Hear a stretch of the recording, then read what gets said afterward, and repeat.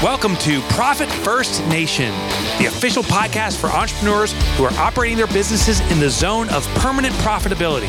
I'm Mike Michalowicz, the author of Profit First, and now here's your Profit First Nation guide, Daniel Mulvey. Hello, my entrepreneurial friends. We're back with our favorite guest, Mike Michalowicz, the author of Profit First and co-host of Profit First Nation. Welcome back, Mike. Danielle, it's always a joy to be here. Thanks for having me back. And now we're live on video. So if you have been listening to us on audio, don't forget you can catch us on YouTube You can catch us on YouTube in the flesh, you could say. So live to tape. We can say live to tape. Oh, live to tape. Thank you.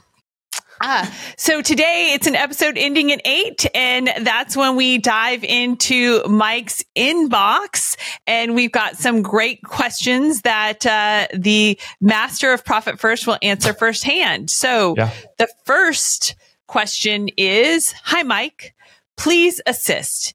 In regards to startup costs, I don't have enough savings and have had to put these startup costs on a credit card.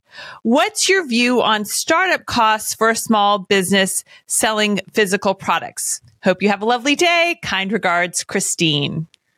It's funny, Danielle and Christine, I was just watching Masterclass this morning, and it was Sarah Blakely's story specifically.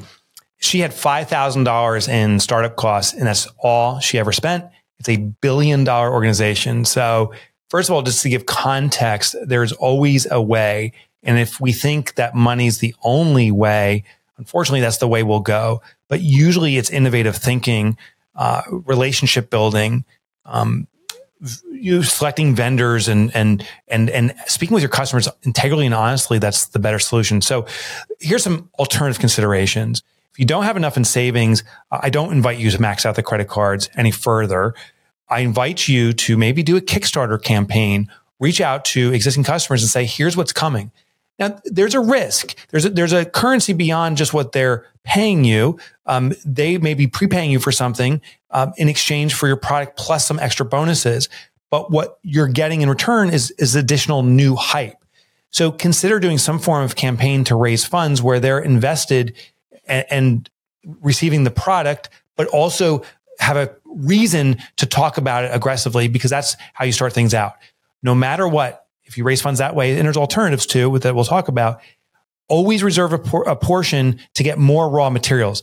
The biggest mistake that businesses have that make products is every dollar they earn, they put toward SG&A expenses, the operations of the business. The owner may take some, but they neglect to think about replenishing inventory. And for some businesses, that could be 40% or 50% of your revenue. So consider that. Also, be very considerate of your pricing.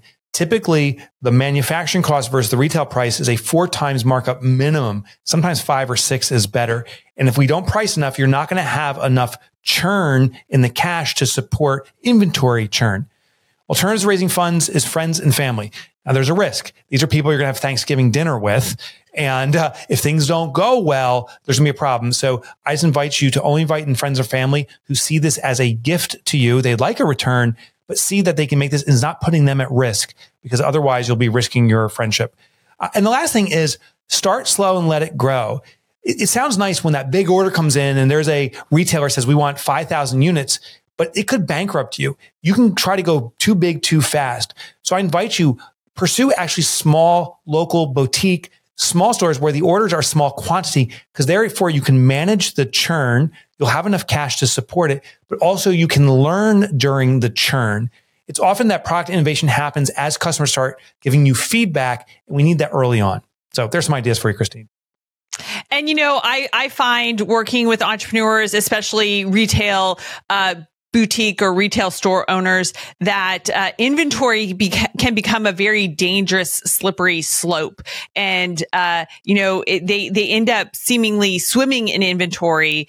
It's coming out of everywhere, and it's in the back, which means it's not even available for purchase. So you really have to watch your inventory levels and don't think that I need more if something's not selling, right? You've got to figure out the problem of why it's not selling. You've got to get rid of that asset or that inventory, because that's holding up your cash from buying new inventory. So just be cognizant that, again, more is not always better, and really make sure that you're churning, like Mike said, churning that inventory, not sitting on it, not thinking, oh, I just need to buy this and then this will help what's been sitting on the shelf for 6 months, not been touched, sell. That's not going to happen. You got to get rid of it as quickly as you can, and just buying more won't solve your problem. All right. Our next question comes from Kevin.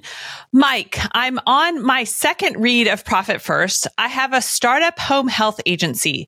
We are 6 months in and currently negative cash flow, building up a client base with our first goal of just breaking even. I'm going through chapter 6, step by step, to implement the Profit First system. I want to implement the system early on in the business to develop the mindset and disciplines you describe in your book. What, if anything, do I need to do differently in the process for a startup? Thank you very much, Kevin S. All right, Kevin. So for me, the sirens are blaring, the lights are flashing, 6 months in, negative cash flow. I wonder, Kevin, how thoughtful you have been in what break even is. Now, I hope you have been, but I'll tell you what the standard is for most businesses, Kevin. Most businesses say, we'll be break even when we do maybe 500,000 or $1 million. And it's arbitrary. It's not thought out aggressively. And it's not thought out with absolute detail, and therefore it becomes a moving target. And that's dangerous, because it's like, well, we thought we'd do it at X dollars. We haven't. It's X plus the new number, X plus Y. And we keep making this a moving target. That's a problem. So what I would do is institute Profit First immediately. Usually from day one, when I start a business, I go into the full TAPs, the target allocation percentages, because the business doesn't know better. And I start becoming profitable from client number one. Now, there may be in some businesses hardcore fixed costs that are unavoidable, or you can't provide the business. Like if I start a car wash and I only have one customer come through, I can't say, well, maybe let's not have any car wash equipment. Or maybe I could. Maybe I could do it with a bucket and some soap. So what we have to think about is, are there ways to repackage this business and still give the core final solution, the final output, the final commitment to our customers at a lower cost point? So what I do is, if it's running negative cash flow, I still run Profit First. Any cash that comes through, I put into a profit account and so forth. And then I look at the OpEx, and it's telling me what the true OpEx is at this point that I must run on. And then I look at my business and say, how can I get here? We have to have hardcore conversations with ourselves. And if there's, quote unquote, no way to get there, how much time am I going to give myself to get there? And what must the sales be at? And where do I pull the parachute cord? Meaning, if I need 100 more customers in the next 6 months, or I'm in real deep trouble, whatever that may be defined as, where's the parachute cord? If I don't get 25 clients in the next 2 months, I commit to myself, I'm pulling it, I'm done, because otherwise I'm going to aggravate this loss and put myself in a deeper hole. So Profit First is intended to have hard conversations right now. Still implement Profit First, do the full deployment of it, see where you are. And if you're running negatively, you got to fund it somehow. It's going to be coming out of your pocket or some kind of investor's pocket. Define where that parachute cord is to make sure your business doesn't go too deep. It's so common that we tend to just, think we can build it and they will come. But you're absolutely right. You have to know, what are your numbers? What is it going to take to break even? And that starts with reverse engineering, right, guys? So we are doing a very special reverse engineering workshop on July 12th. So make sure that you go to profitfirstnation.com, click on resources. When you opt into our resources, you will be on our mailing list or on our texting list. And that's where you will get the login for that very special reverse engineering workshop, where we will walk you through and then provide you with the spreadsheet that you can actually go through the exercise yourself and really get this figured out in terms of your numbers. I mean, I would say probably a good 85% of the businesses that I work with and talk to, just really have no idea. Their head is in the sand when it comes to what is our break-even point? What is it going to take? So we're actually going to do this reverse engineering exercise based off of owner's pay. So we're going to start with what do you need to take home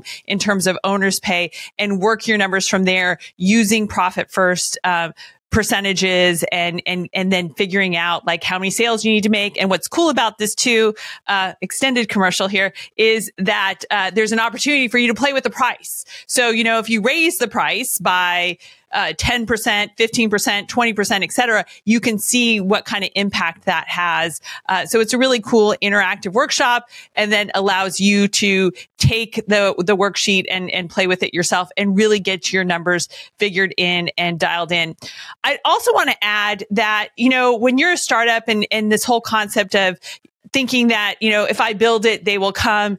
I'm kind of surprised, to be honest, that you're struggling a bit, because there is great demand for home health right now. So I don't know exactly what's kind of keeping you from getting that revenue that you need to break even. But I would say that if you're not spending 80% of your time working on sales and marketing and talking to people, then this is just going to maybe take forever, and you might not get there, and you might run out of cash. So if you need salespeople, then you need to be like all in on focusing on what can you be doing? What do you need to be doing to be generating sales, and not just kind of making yourself busy with non-essential, not important tasks, and not putting yourself out there. You are going to get rejected. You're going to go out there, you're going to try to make sales, and you're going to get rejected, but that's okay. 1 out of 10 people will say yes. 1 out of 15 people will say yes. 1 out of 20 people will say yes.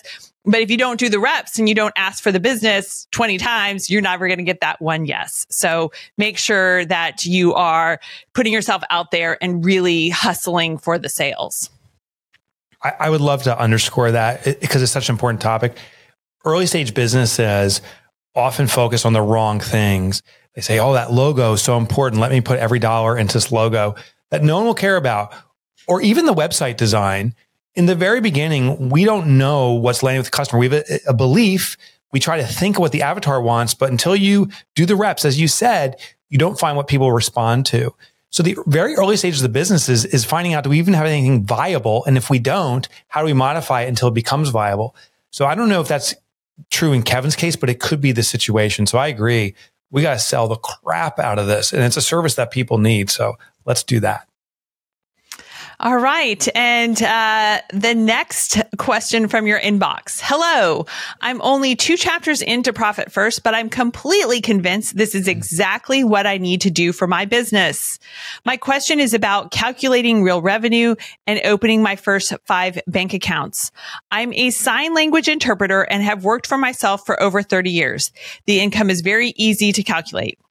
I became a self-published author and started my own publishing imprint in 2019. 2022 was the first year I made more money than I spent. I really want to start off 2023 using your system. Do I treat these 2 things as separate businesses? My interpreting income varies with how many hours I work per month, which I try to keep at around 80 hours per month or more. That leaves me time to focus on writing more books and all the other publishing tasks associated with my book business. Or do I include all my income from both sources and try to maximize profit overall? I think my problem has been that the last 4 years of publishing, I've robbed from the interpreting income to offset beginning book expenses. And in reality, the publishing business wasn't making an overall profit until the last 9 months. Thank you for your help, Kelly B. Hi, Kelly B. I hope you're listening now. Listen real closely. You said you think it's your problem. It is your problem when you blend 2 businesses together. Now, Kelly, I had a conversation with another company. I won't mention their name because I don't know if they want me to share it. They have 6 different things going on. They have a holding company, and they are very disparate businesses. And they said, do we really need to do Profit First for each business? I said, well, I got a real simple question for you. Which businesses are healthy? Which ones are not? They said, well, overall, we're surviving check by check. I said, well, which one's pulling you down? They said, we don't know. We blend it together. That's the problem. When businesses are blended, you don't know if one's a crutch for another one, if one's carrying it all, if they're equally performing, or what's going on. So we need to separate these out. Now, the resistance I get is like, oh my gosh, I need to set up these 5 foundational accounts for my one business and the 5 foundational for the others. And the answer is, hell yeah. Did you set up a LLC or a proprietorship of some sort for each business? Probably. You're reporting them separately. Hopefully you're doing the accounting separately. But no matter what, do the Profit First separately. Danielle and I have a relationship with Relay Bank. I don't know if I told you, Danielle, I set up a link called Bank Like Mike to make it easy, because that's the bank I use.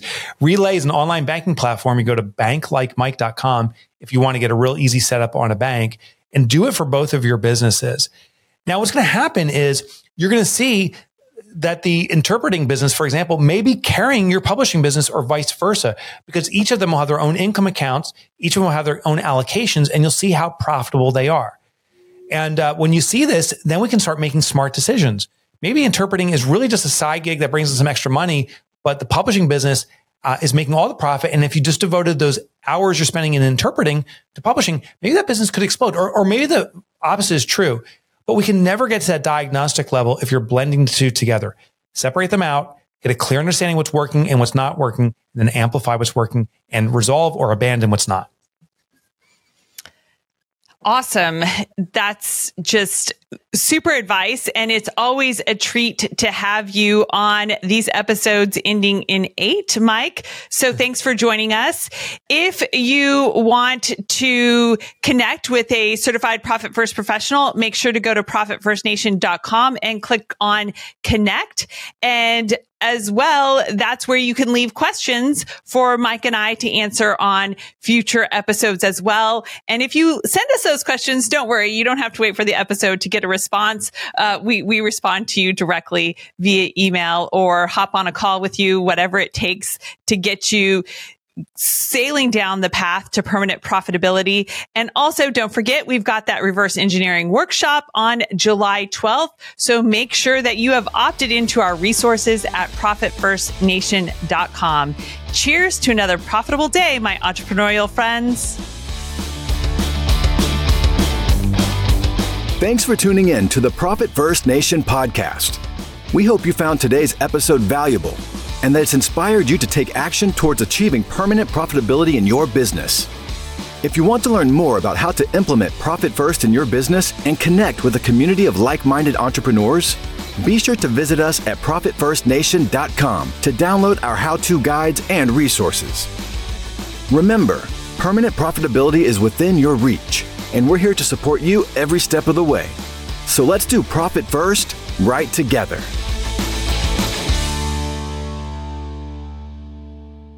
Profit First Nation website, related podcasts, and videos are provided for general information purposes only and do not constitute accounting, legal, tax, or other professional advice. Visitors should not act upon the content or information found here without first seeking appropriate advice from an accountant, financial planner, lawyer, or other professional.